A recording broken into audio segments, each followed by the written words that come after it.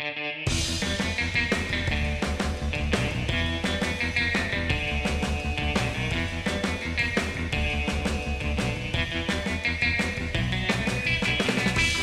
to Not the Only Kids in the Hall podcast, the podcast we talk about episodes of Kids in the Hall.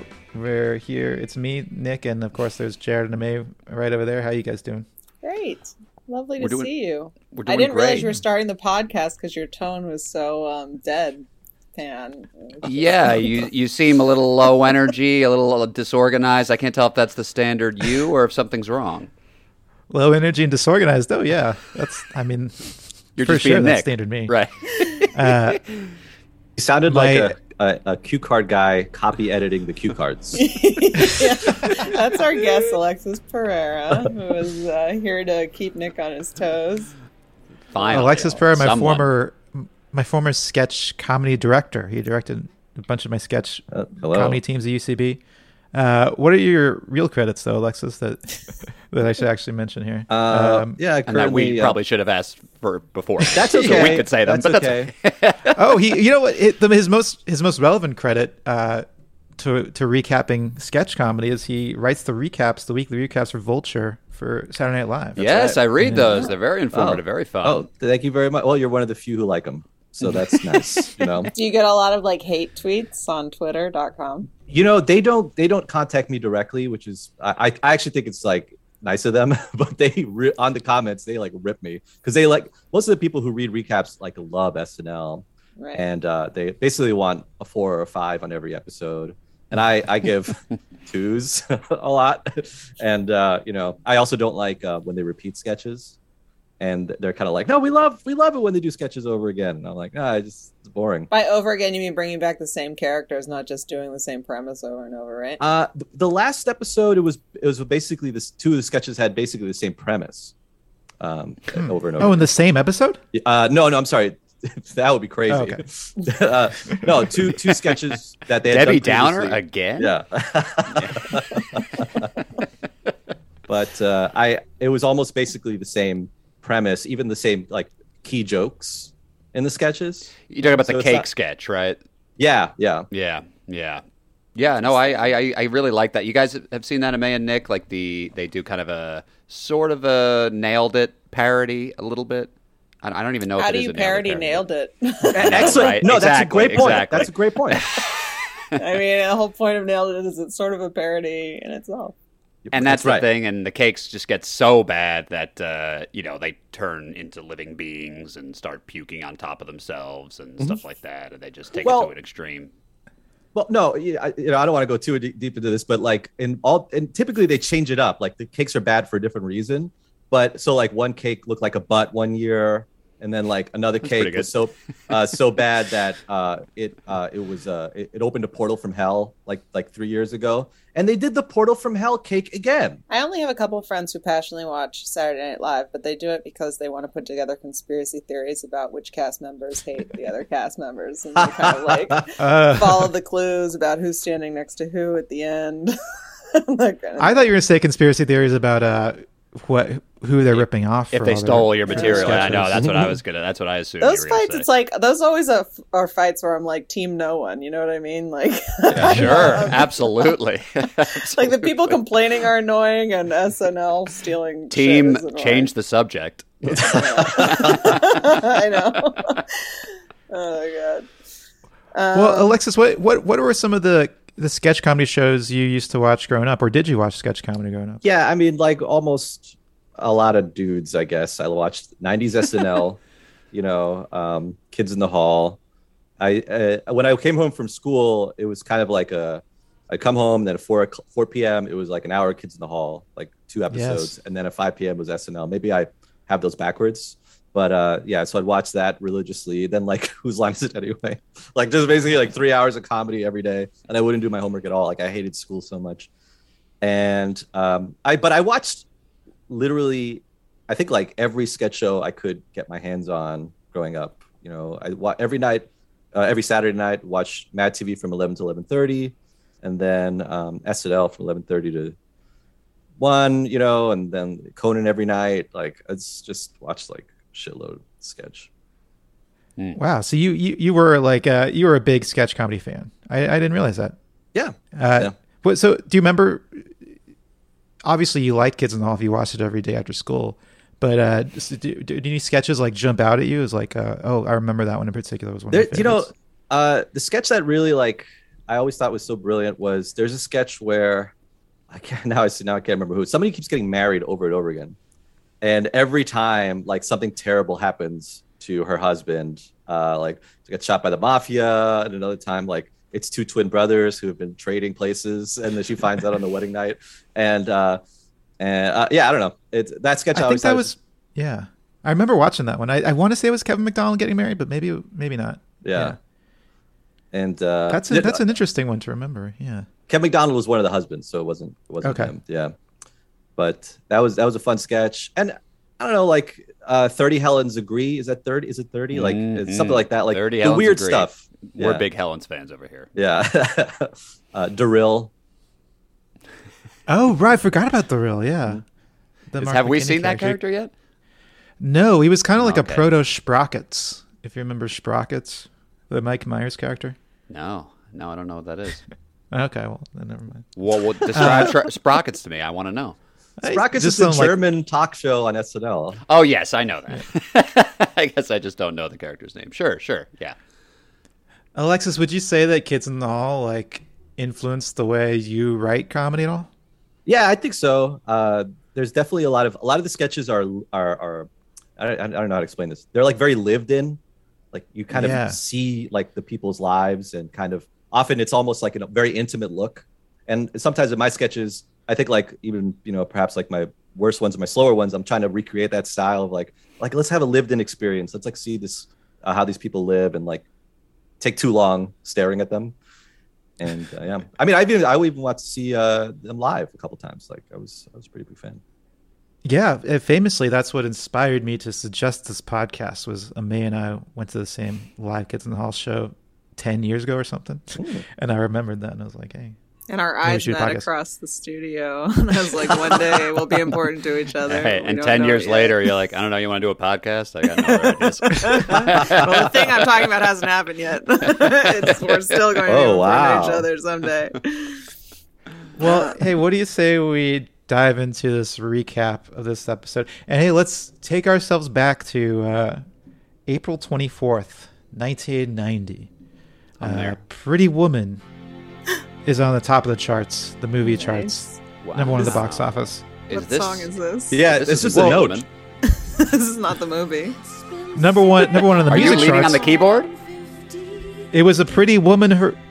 Also, is that okay This to song say that a slaps. I love this But just song. what? It's so good. Who? What? Finish what you were going to say. Sinead O'Connor with Nothing Compares to You, number one in the charts in the U.S. on April 24th, 1990. That pretty Meanwhile- woman, Sinead O'Connor. I do think the In Prince version is better, but this is still a great song. In Canada, the old man himself, Phil Collins, Oh God. back again with "I Wish It Would Rain." I wish it would rain down. Does he just have this like interminable stranglehold on the charts? Yeah, like, is it he's always like got them by Phil? the neck. Well, I was looking it up, Alexis, so- just to keep you up to date, we've done, what is this, the 16th, 17th, 18th episode, something like that. And I would say 100% of the episodes feature a Phil Collins song at number one on the Canadian charts. Man, oh man. I mean, how do you explain this? It was a big Well, this year was for the him. highest selling song of 1990 in Canada, and it spent 6 weeks at the top of the charts. So, there you go. They both have and- like a similar tone of deep longing and heartache, so maybe that was just the vibe at the time.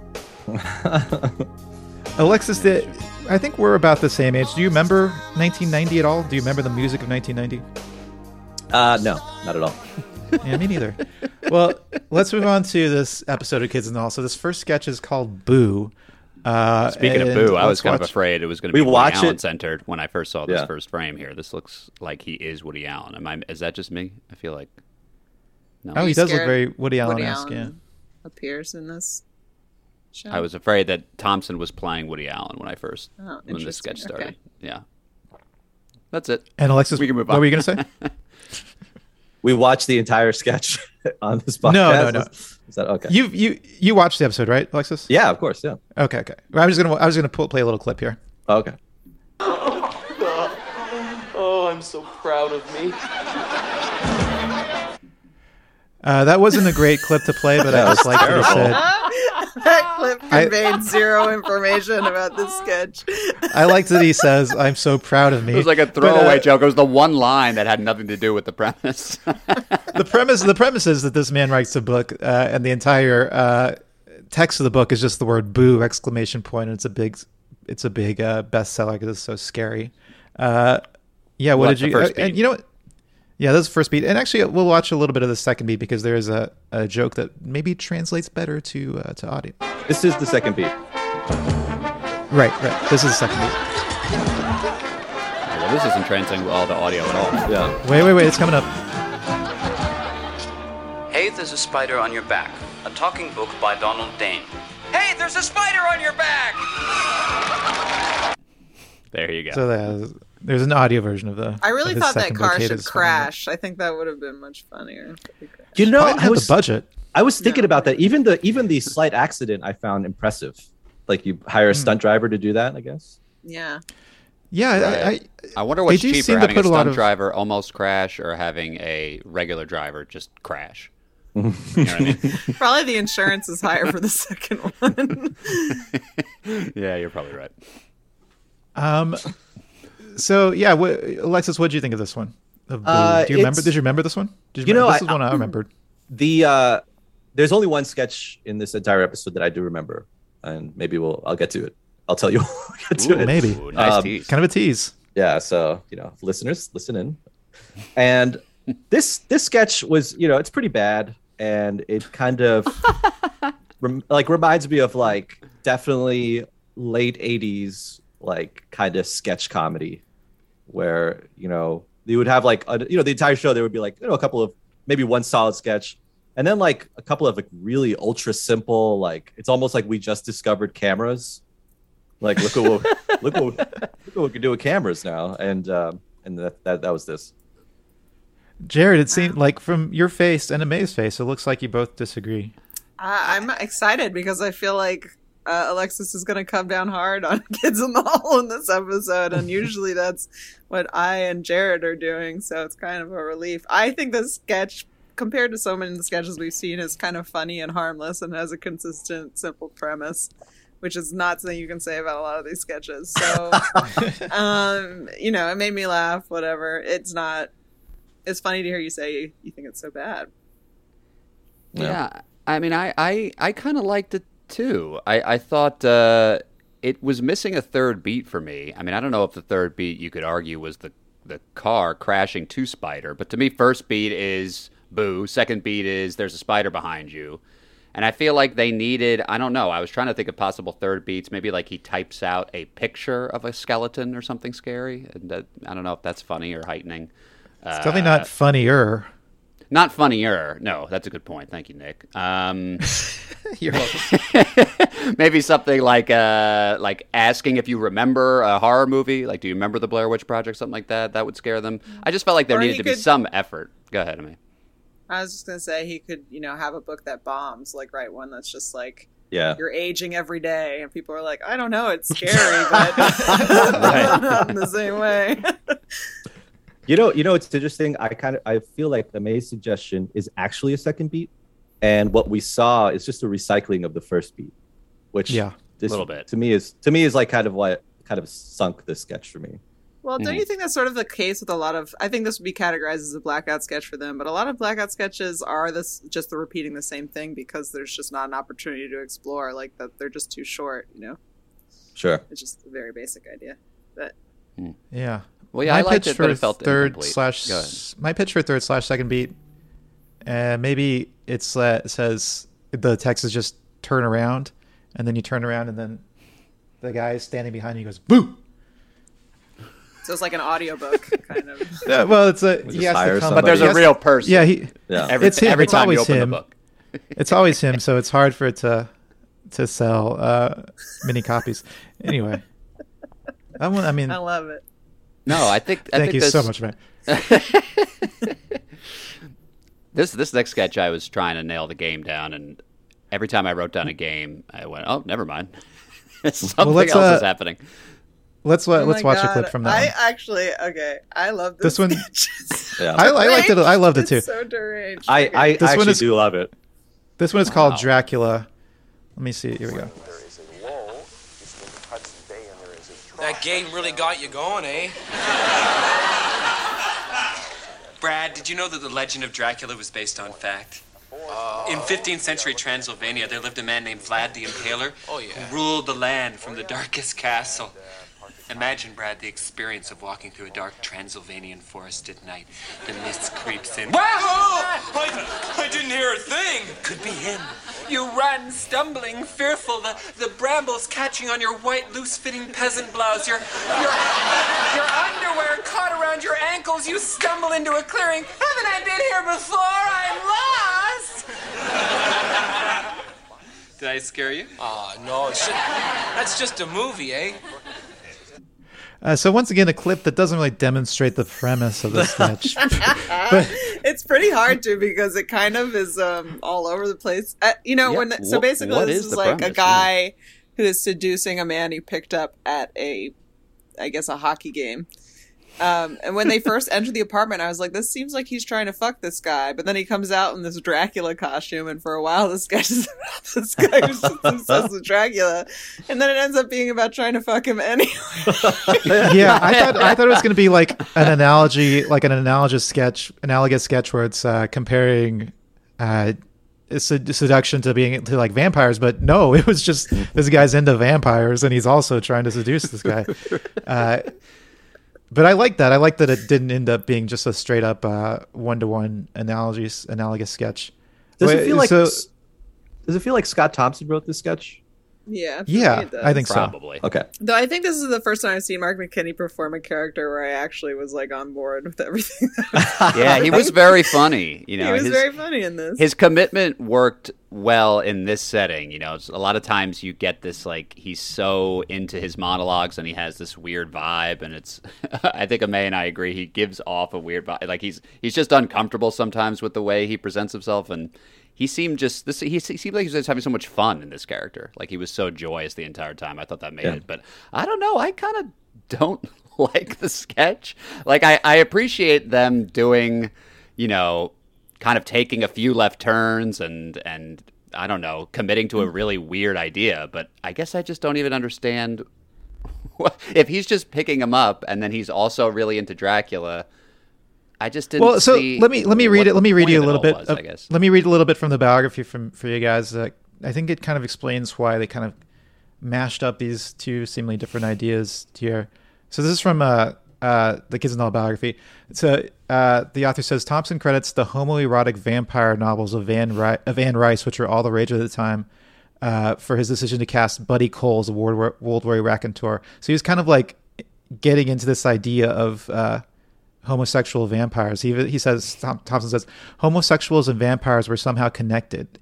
And then later in the next paragraph, it says, Thompson and McKinney took the idea of the homoerotic vampire to literal extremes in their sketch Dracula, wherein Thompson flipped the script by playing a hockey fan getting cruised by McKinney's gay vampire after a hockey game.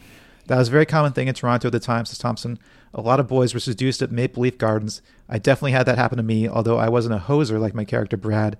But even though Brad allows Mark's vampire to blow him, he's not a gay character. He's just young and opportunistic.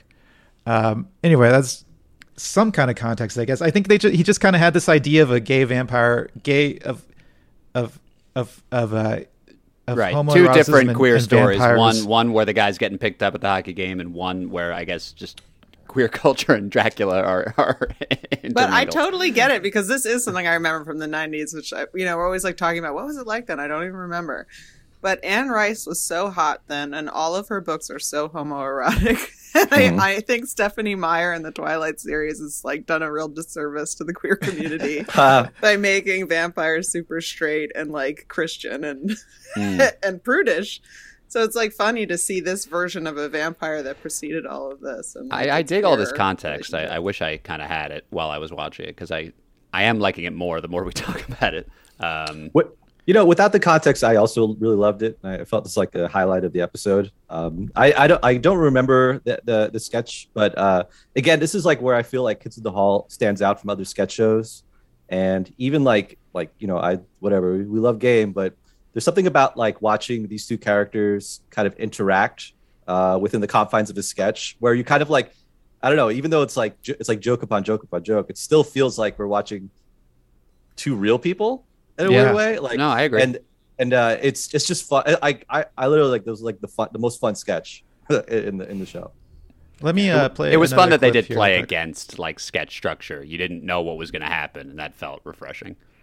I'm not sure what clip this is, but I wrote this. Oh, wait, this no, clip you got to down, play so- the clip where he does the hand game with him and the audience, like, flips their lid. This is also the sketch. I was like, there's definitely a live audience. You know, they're watching the porn. Yeah, He's that like, move to "This grab one the makes me tape hot." behind his head, is that what you mean? No, when he's sitting on Oh. the couch next to him and he's Oh, like, that on his talking- knee, on his knee. On yeah, his yeah, knee, yeah, yeah. yeah, Oh, yeah, yeah. That's What great you too. doing with those? Oh well, you can't. Well, You can't. Okay, you let's can't see watch- it in a podcast. But just let's the watch the- laughter, I think, is very funny. Anyway, go ahead. that might even be in this clip here. Let me see what this is. So, if you ever need money for tuition, you decide to go to college, come see me. You ever want tickets for more hockey games, you come see me. Okay. You want the occasional blowjob? Oh, Jesus! Not again. What? Every time I come to the city, some guy picks me up at the bus station, takes me to a Leaf game, gets me pissed, and then tries to blow me. Yeah, I love that this has happened to him over and over again. I just love Scott Thompson's character in this. It's so silly and funny. Okay, let's watch a little bit of this hand stuff here. I like this one. It makes me hot. How about you?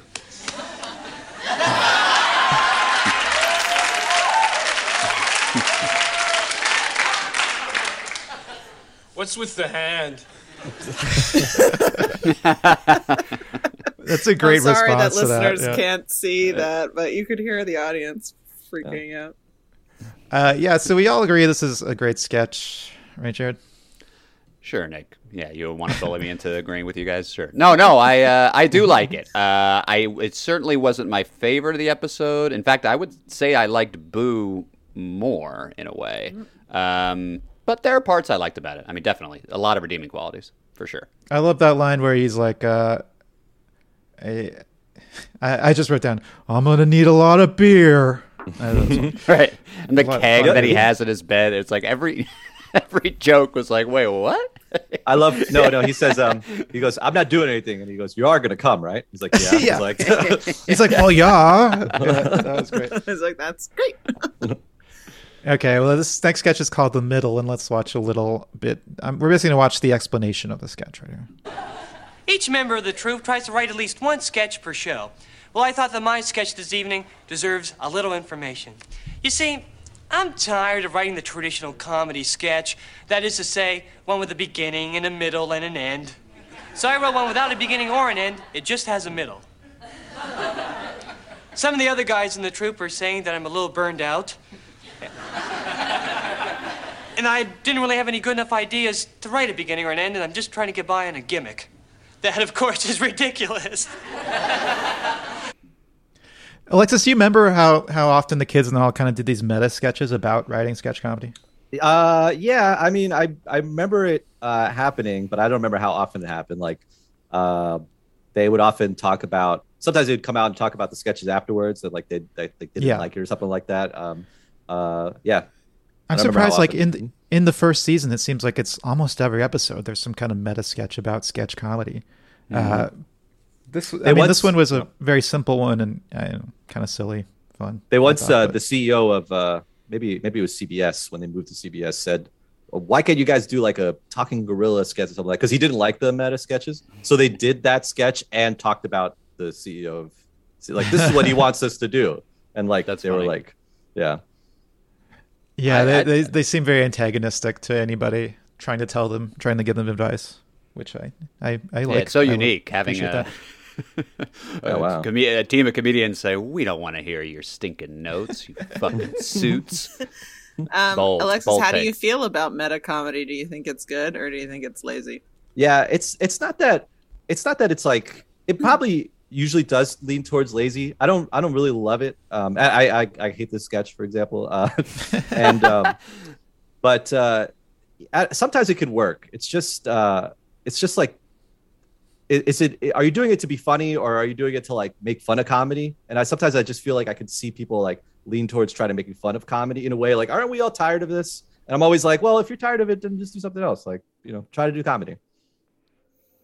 I have this theory that I repeat a lot, but I'll say it now because it's relates. But I think a lot of comedians want to be artists and they're too scared to be vulnerable. And that's when this sort of stuff starts to come up where they're like, doesn't this make you secretly miserable? And don't you wish we could stop being phonies about it? And it's like, maybe this is what you want. Exactly. I would say, and to play that out of May, you think that then, therefore, this is more of just kind of like a half-hearted, like non-step. In other words, like you don't think that this is kind of going in that direction, trying to kind of look outside yourself and do something different than traditional art?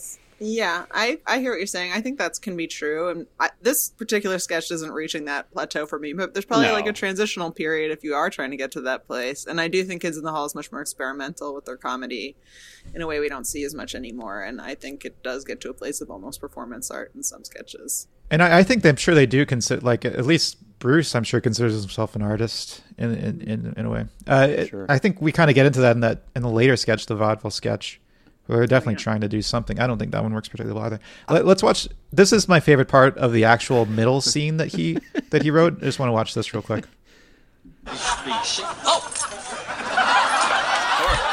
Morning, Mr. Mayor.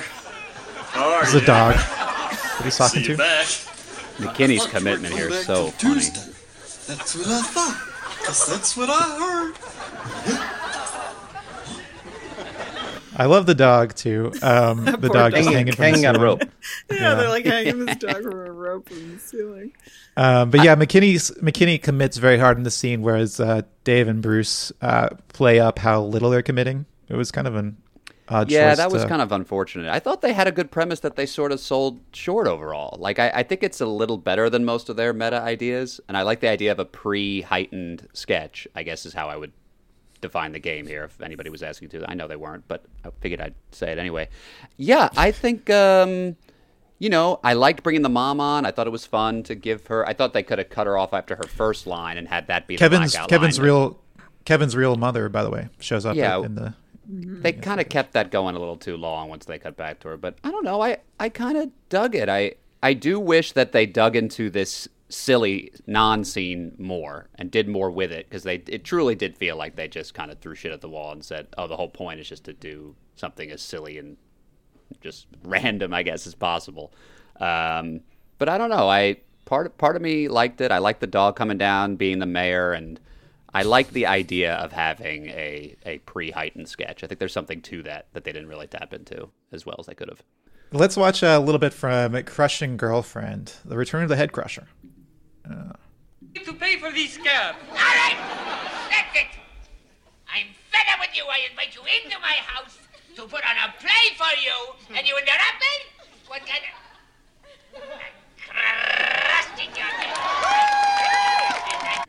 Big cheers for him saying I'm crushing your head. He's already popular by this episode, which is kind of interesting to me. He was in the pilot that came out a year before the show, and then he's been featured in like 2 or 3 episodes so far. Did he fight the neighbor who pinched yet? Yes. Oh. Yes. Oh, wow. Yeah, this is the first time we're seeing him in his apartment, though, which is a sad little apartment. More cluttered than I expected. For some reason, I would have expected this place to be fastidious, but it's he has a house canonically. Is it a house? Well, when he fought the pinching guy. No, this is an apartment. When he fights the pinching guy, he's in front of a house. Okay. Yeah. Yeah. I thought. I don't remember that, but I believe you. But yeah, this is a sad, dirty house. And apparently this is his girlfriend, but she just shows up, knocks on the door, and says, "Can you pay for my cab?" Yeah. And he doesn't want to, so he crushes her head, and then she comes up with a retort, which ingenious. is oh yeah, she sure does. She blocks people with her thumb. Yes. Blocks them out. I actually kind of like that one. It's nobody home.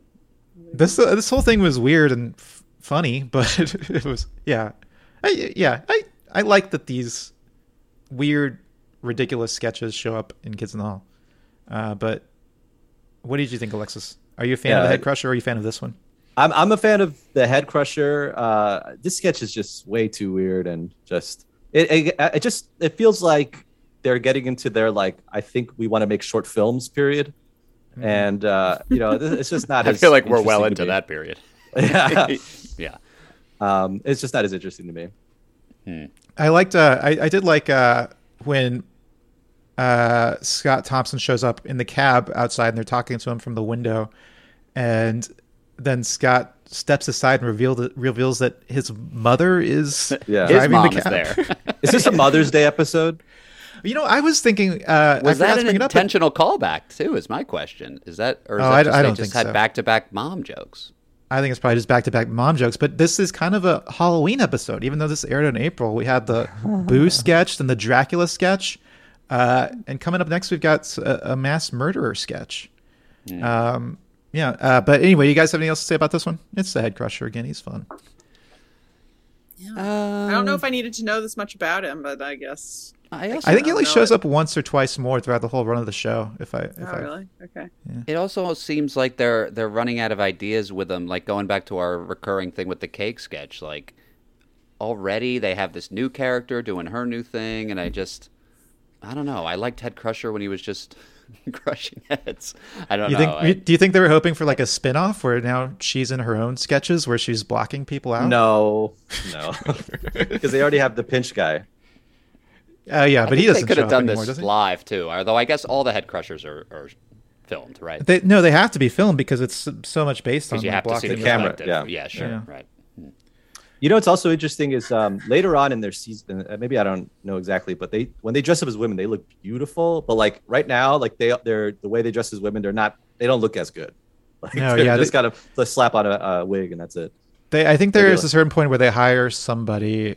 I remember reading about this in the biography. Like somebody comes on board that kind of makes them look better as women. I can't remember if she's like a makeup artist or a wig person or something. Oh. But yeah, they definitely start to look more attractive later. Not to sound sexist, I guess. I don't know. Is that sexist to say more attractive? Then I'm in trouble. Because the internet cut you out. Maybe it was God protecting you. You got your answer right there. You're being censored. Nick asked if it's sexist to say that they look better later with more makeup, but they do. I don't know. It's tough to say. I don't know. I don't know if I think that's necessarily sexist. If you have a better makeup job. Thank you. Well, let's watch a little bit of sketch about ugly women coming up. That's true. And that one I know that one I don't feel that great about. Anyway, go ahead. What a nightmare. Let's watch a little bit from this mass murderer sketch from the beginning. It's a monologue with Dave Foley. The difficult thing about being a mass murderer isn't the murdering part. It's the mass part. It's the pace you've got to keep up, the sheer volume of murdering. Jared, we like to sometimes hear what the game of the scene is. I wrote down this one, mass murderer, like it as though it were an office job. What do you think? Mass murderer office job. That's not bad. I was going back and forth. I had like candid murderer, but I think you're right. More specific would be something like murderer career rut or something like that. Alexis, do you have any thoughts on the game? I thought it was a blasé mass murderer. Yes. Blasé. Casual, blasé. Yeah. Amaya, you want to throw one in, or? I guess I would just say mass murderer is tired of the job. Tired of the job. Yeah. I liked it. I thought it was less than 2 minutes, which I liked. I don't like. I generally don't like character monologues, character pieces. On the Kids in the Hall, I tend to like them, but when I've seen them performed live at UCB Theater, I tend to think that they repeat themselves and go on for way too long. And I liked how short this one was. So you didn't like Characters Welcome? I guess that's what Go ahead, say it. You hated Characters Welcome and everyone who participated. I do agree though. When I was directing Mod, like I didn't like character monologues that were longer than 2 minutes, especially because you had a group with like 6 people. You had so little time. And I was always like, you got one person talking for 5 minutes. Like it's not going to be that funny. Like you don't need all it that never time. is. How did you feel about this one? Yeah, how'd you feel about this one, Alexis? Well, this is a sketch I remember. It's one of my favorite Kids in the Hall sketches. I liked, there are two monologues of his that like I really remember and I thought were always so funny. Like this sketch. He also does another sketch where he's like a bad doctor. Yes. And he's very like, I'm a bad, like he's just so, he doesn't really give a shit about it. And I like it. It's just like anything. When you look back at like a 30-year-old sketch, you're like, okay, this is not as fun as it was 30 years ago or whatever. But I've always liked the sketch. Yeah. What about you, May? I think I wrote that, like, I think it's a clear premise, but it didn't make me laugh at all. It's just, I think it's a funny idea, but it didn't make me laugh. And I think, I was just thinking about what works about Characters Welcome or what works about a long monologue, and usually it depends on the performance of the actor. Like, they have to have a lot of charisma.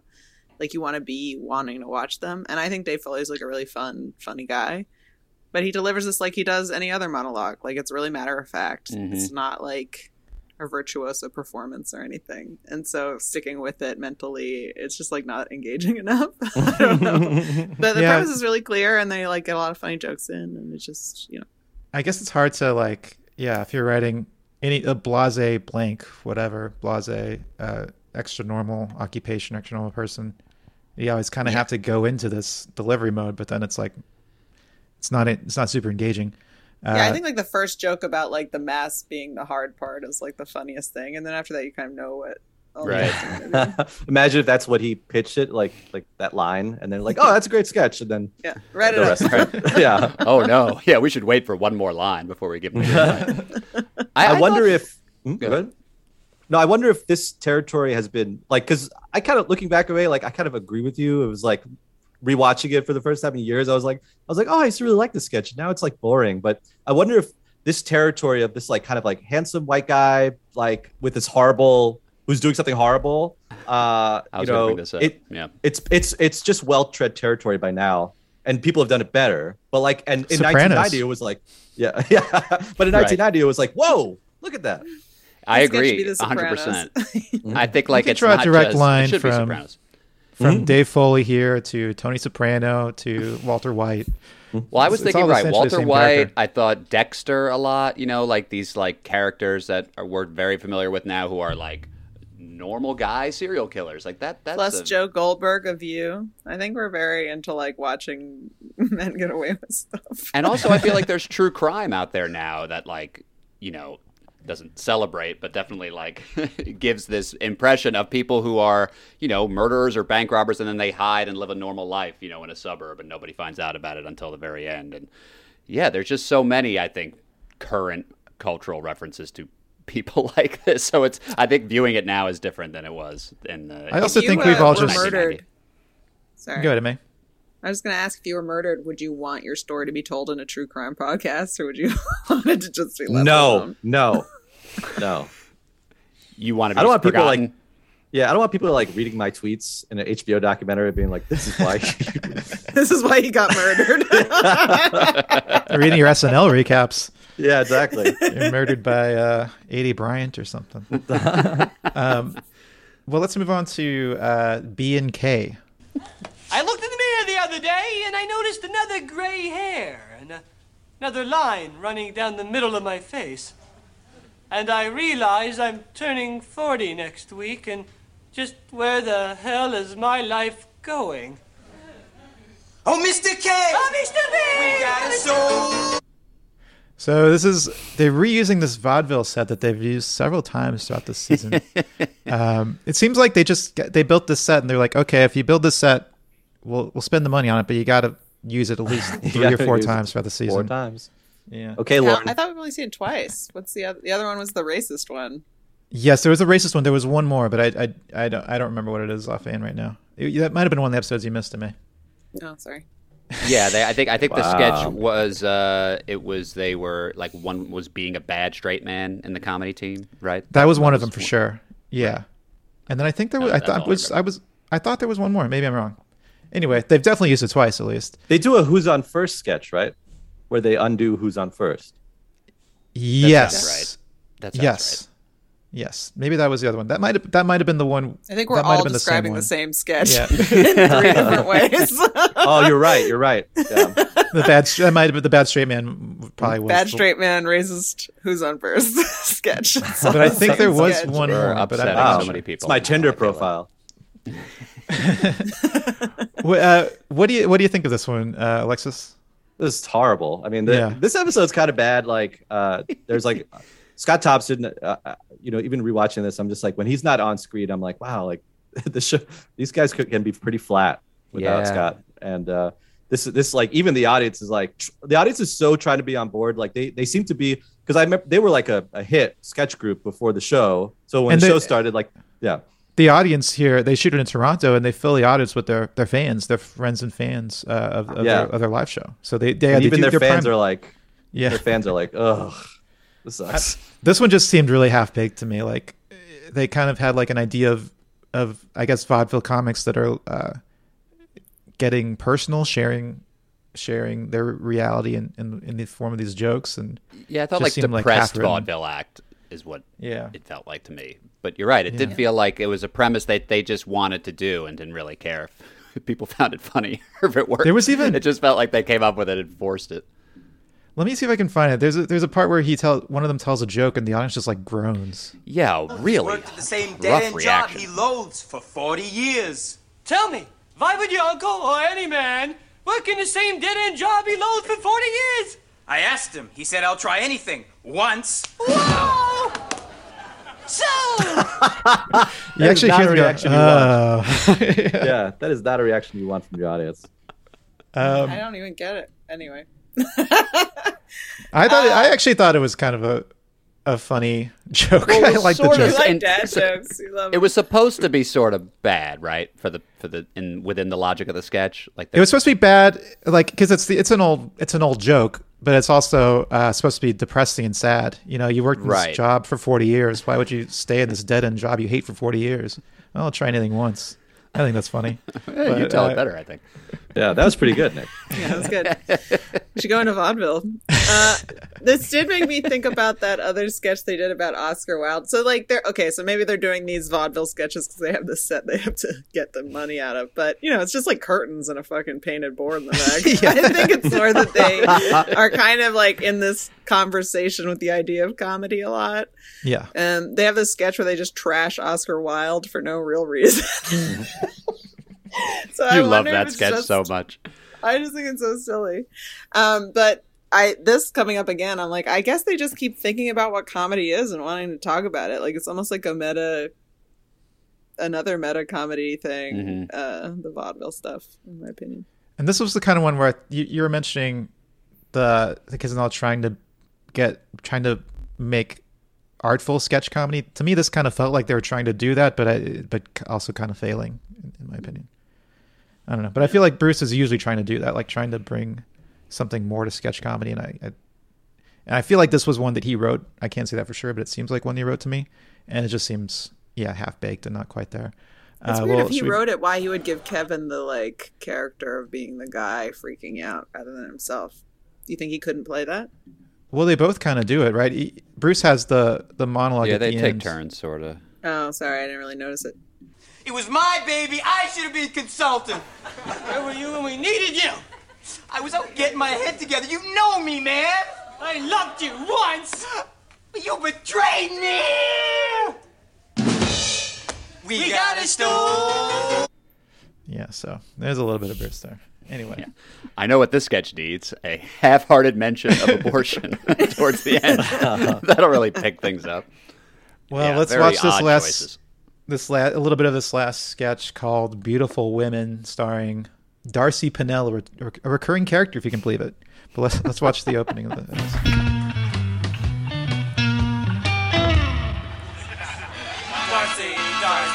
Darcy Pennell. She makes the whole city feel real swell. Darcy Pennell. She makes your life a lot less hell. Darcy! A lot less hell? Why aren't you speaking? Your lips are moving, but you're not speaking. What? Welcome to the Darcy Pennell Show. Yeah, that's because I know the sketch comes back, but the only reason I remember it was because of that weird theme song. She makes your life a lot less hell.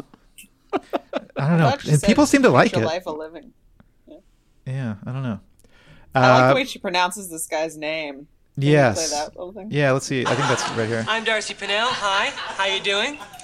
Today we're going to take a look at the world of high fashion. I'd like to welcome our guest, internationally renowned fashion designer, Kristen Renoir. Christian Renoir. Kristen Renoir. No, Christian Renoir. Christian Renoir. Christian Renoir. Christian Renoir. Christian Renoir.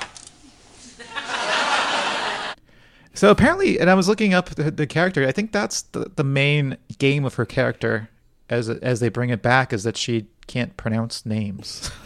Because like there's so many things happening in this sketch, it's very funny that that's the thing that they landed on as her thing. Yeah, it seems like the main premise of the sketch, that it seemed like they were setting out to write a sketch about a fashion designer that makes clothes for women that will hurt the women because he doesn't like ugly women. Seems like that seemed to be the premise for the scene, and then as they were writing it, they came up with this Kevin character, this Darcy Pinnell character, and like expand. I'm just trying to get in their heads how they came up with this, but maybe I'm totally wrong. What did you guys think of this one? It seems like we all kind of agree that it was hateful. Well, I thought the game was going to be like ugly women fashion or something like, and I thought that there was something to the idea of like, well, it's all like fashion industry has all extremely beautiful people modeling their clothes, and what are clothes like for ugly people? Like, I think there's something to that. That's an interesting observation to me. But to then just have the jokes be there's a spike through their head and they're stepping in glass, like very odd choices on the beats. I don't know. I just thought it was another example in this episode of having an okay idea and then just not executing it. Let me play the clip real quick where he explains that a little bit. But I hate ugly women, Darcy. Oh, I hate ugly women with a passion you cannot begin to imagine, and they are an abomination of everything that a beautiful woman stands for. So has this hatred for ugly women affected your work at all? Yes. In fact, my career's taken a bit of a turn in that direction. I'm now designing a line of clothes specifically for the ugly woman. Are you French? No. I really just wanted to get that line. Are you French? No, that was my favorite part of the sketch. He's not French. He just talks like that. He's from Quebec. That's what I was wondering. Oh, you think that makes it less funny? Yeah, I know. Right. Québécois. I actually have a very logical and unfunny reason for why I'm talking like this. I don't think that is their reason, but it's like what I thought of. They're in Canada.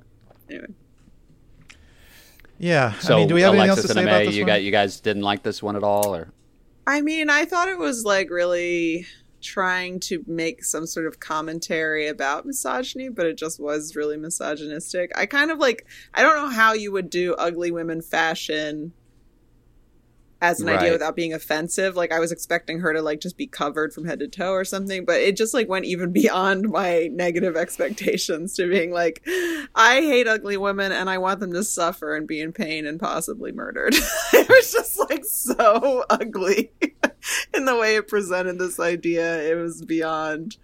And then, yeah, it was just, I can't really see a redeeming side of it. I don't know. I'm open to interpretations if you guys have them. Yeah, my initial reaction was just basically, this is probably how like this kind of person possibly does feel in real life, you know? And it just felt like it almost felt like this would be a joke that this actual person would think is funny. You know? Yeah. And I was like, so it's not funny. This actual person, you mean this fashion designer? Like, or do you mean Dave Foley? A misogynistic characters. Yeah, a misogynistic like fashion designer, like was just like, oh, you know, it'd be funny if we made clothes for ugly women like this, and it was like, you know, it just didn't like, it wasn't interesting to me. What did you guys think about the appearance at the end of Scott's character from the Dracula sketch to kind of tie the episode together? Well, I think there's a very funny performed moment where they're like looking back and forth at each other. That is very funny. But I think it's kind of a cop out to be like, oh, this like hideous misogynist is secretly gay or something. Yeah. Like, I don't know. Yeah. It also made me realize that like callbacks are beloved from like an all time. They are timeless. People love them no matter what. I feel like you do it today, people love it. Then huge recognition, applause. Like I always am tickled by audiences who like don't see callbacks coming, and then when they happen, they're like, mind is fucking blown. I don't know. It's just always a trick that always works. It feels like. When you're when you're putting them together, you feel like the smartest guy in the world. You know, it's like, what if we put this character from that sketch up in this one? It'll be incredible. But yeah, Alexis, you're gonna say something? I think one of the things about callbacks though that are like a little bit artful is that to be successful as a callback, the original time it has to be good, right? So basically, when you put something together and it's funny the first time and then it's funny again, the audience is like, wow, you did it. You were so knowledgeable about your own sketch show that you knew that it would be funny the first time and that it would be interesting again. Like it's kind of, it is like to me, it is interesting. It is a good trick. Well, Alexis, do you remember moment when you're backstage and a joke doesn't do well and you go, we're bringing that back. Yeah, do you guys? And they're not gonna like it. Jared, do you remember a specific moment where that happened with the sketch you wrote, or anybody else? A specific one? I don't. All my callbacks were flawless, so it's hard to remember. No, I don't. I don't. I mean, we've definitely, I remember as having a that team, feeling. as a sketch team, it happened all the time. Yeah. You know, whether it was me or somebody else. We would you'd always try to have at least one or two callbacks in there at some point, and inevitably. There'd be one where you strike out the first time and you know you're going to strike out harder the second time. I oddly used to watch a lot of Spanx at UCB. I don't know really why I did it, but like, and it was almost like fun for me to see like somebody like hit really bad, like just totally miss. And then like watching them have to do it 4 more times throughout the show and like just seeing like how horrible they felt like every time they had to do it. For some reason, it was just like funny to me. Well, hey, that's the end of the episode. Alexis, thanks for joining us. Oh, wait, it's not the end. We haven't done our favorite segment. Jared, do you want to sing the theme song, Sketch of the Ep? Sketch of the Ep? Sure. Sketch of the Ep. It's the Sketch of the Ep. Come on down. It's time for Sketch of the Ep. We got it, yeah. That is actually pretty good. Horrible. You didn't even play like an instrument. One really good, one horrible. You know, it's I like somewhere a range in the of middle. opinions. I feel like we're moving on too fast. I actually wanted to ask. Oh, sure. Alexis, if rewatching this, do you feel like you can see where it influenced you personally as a comedian? Yeah, actually, yeah. That's I definitely see Dave. Like, I guess I used to love Dave Foley because again, like seeing that his mass murder thing, like I was kind of like, oh, like I do like that kind of deadpan. That is your comic persona, yeah. But one thing that's interesting to me is like I didn't like this episode. There's like a couple of moments I liked. I liked the Dracula sketch, and I didn't love the mass murder sketch as much as I used to. But I was wondering, like, did I like this back then? Like, did I watch this entire episode and laugh back then? I don't know. It's tough to say. I do think that my favorite memories of the Kids in the Hall were from the later seasons. So it might just be that they were still finding their footing here in this first season. Yeah. Amay, are we okay to move on to Sketch of the Ep now, or do you have any more questions? Yeah, I'm sorry. I like to check in with people emotionally at the end of the episode. I know it's like a difficult thing to go through this, revisit the past, whatever. I want to hear what's up. Definitely don't apologize. I love the ask questions. Were you a big Kids in the Hall watcher, Amay? I was, but going through these episodes, I feel like I actually wasn't really paying attention or something because I don't remember a lot of them, and I'm kind of shocked by some of the stuff that's in them.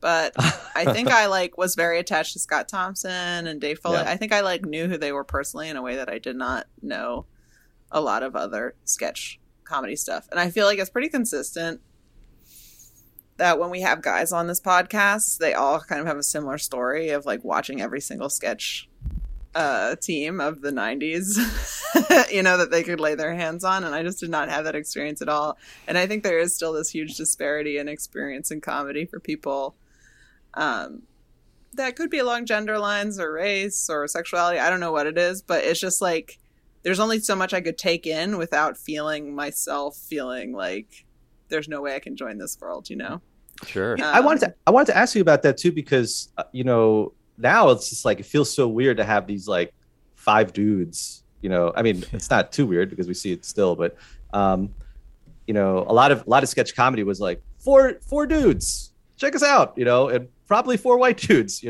I wonder if back then, were you thinking about that?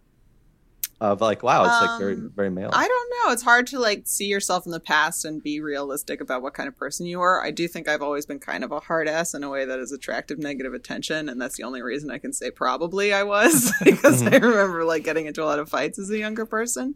But definitely my awareness of it has increased as I've gotten older, as it has, you know, for everybody. I mean, it definitely didn't go unnoticed at large. I mean, there was some criticism when it came out. I was reading old articles about why are there no women in the cast? Why are it's also like they an insanely playing... racist show. Like we've seen some sketches in here that are so absurdly, horribly racist. You're like, how did this continue to take off? And the answer is, I think a lot of people treat it as normal and just like par for the course. Yeah, and I think definitely they got a lot of they were given more rope than you might be given today because they presented themselves as being subversive and progressive, and you kind of take it as whatever racism they're doing here, it must be ironic. Yeah. Right. But yeah. Jared, can you do the Sketch of the Ep song again? I know you have a clean take of that, Nick. I know you do. Don't make me do it again now. Okay. Well, one more thing I want to say, real quick, is I remember at the same time, like I feel like The State kind of came out a little later, and like Ben Stiller's show, and I actually really hated those shows. Even though like I watched them, like I remember like being like, God, it's just miss after miss after miss, The State. And for Kids in the Hall, at least back then, watching it, I was like, even if it was a miss, I think May kind of said it's like they really opened themselves up to the audience, so you're kind of like going through it with them in a weird way. Like, so I mean, that made it more enjoyable. I guess The State kind of. Specifically, I mean, I guess I'm not sure what you mean by opening up to the audience, but I was thinking about how Kids in the Hall often address the audience as themselves. Like, I'm Dave Foley. I'm Kevin McDonald. Yeah, I wrote a sketch. That's exactly what I mean. Yeah. I mean, and I do remember The State doing that a little bit, but it was always very. They were younger and more silly, I guess. Yeah, I liked The State, but I definitely held it to. I thought it was on a lower tier than Kids in the Hall, but I did love Stella. I thought they really hit it out of the park with Stella. To your point, Alexis, I think they have these lived-in scenes, you know, and when they depart from game and they do kind of give you this kind of Second City, like just more acting kind of type of sketch. I think you develop a different relationship with them and the show, and it feels different than like an SNL thing where you feel like they're just plugging and placing, you know, actors into roles, and it's more of kind of a writer's, you know, show, whereas this feels more like a performer show to me, and I think that you just develop a different connection with it. The State was kind of like loaded with ironic detachment. Like they never seemed sincere at all. So hit that Sketch of the Ep theme song one more time, Jared. It's the Sketch of the Ep. The Sketch of the Ep. Come on down, guys. It's the Sketch of the Ep. Mine would be Dracula. How about you, Alexis? Yeah, I'm going to go with Dracula. Jared? I'm going to go with a tie, and it's going to be between Boo and I would say I'm looking at the reading. I'm reading the sketches. I'm trying to remind myself. Yeah, let me just read this book and then I'll answer.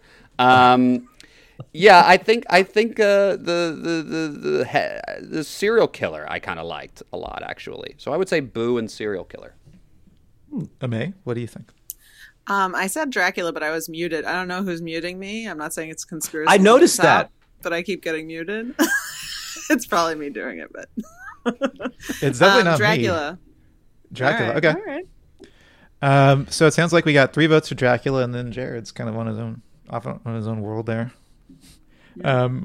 Alexis, this has thanks been so much. Sketch of the Ep. Sketch of the Ep. You gave your answers. That's been Sketch of the Ep. I can't do this twice. I'm sorry. I did it 3 times. 3 times. It's too many times to hear that horrible song. All right. Well. All right. Alexis, thanks for joining us. You have any other thoughts on Kids in the Hall to take us out? You've been a very thoughtful or guest things you already. want to plug? Nothing really. If you want to follow me on Twitter, Mr. Alexis Pereira, and my Vulture recaps for SNL. Kids in the Hall was pretty, big for me growing up, and you know, it was fun to revisit. Sounds huge. Yeah, I guess, you know, pretty big, I guess. Yeah, but ironically, if I ever taught sketch, I would not show a Kids in the Hall sketch, which I think like UCB did, but I just would not at all. Like either the jokes are not as funny anymore, like they've been done better by other people, or it's just like there's not strong enough game. You know, it's just not. We talked to Frank about that, and he showed a couple. He would show the doctor monologue you were talking about, and another one. Doesn't matter. But what do you feel about their like kind of more experimental stuff? Because I do think they have an energy you don't see as much of just like making shit because they enjoy it at times. Like, I don't know. What do you think is most important about developing a comedic voice? Not to get too heavy. That's a great question.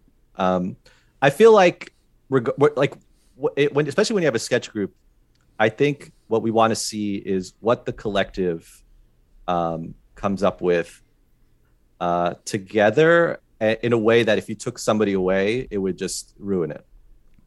And for me, it's like Kids in the Hall like did it pretty well, and like certain seasons of SNL where you're kind of like, oh, all right, everybody, this is a well-oiled machine, and if somebody leaves, it's because like for me, it's like anybody can go up and do like a funny sketch that like, you know, once that's like well written, but when I want to see like a sketch show or like a comedy show, like the jokes are less important than like the unique combination that we're going to see, you know. Right. And if I feel like I could plug anybody in and it's like okay, then to me that just like it's not interesting.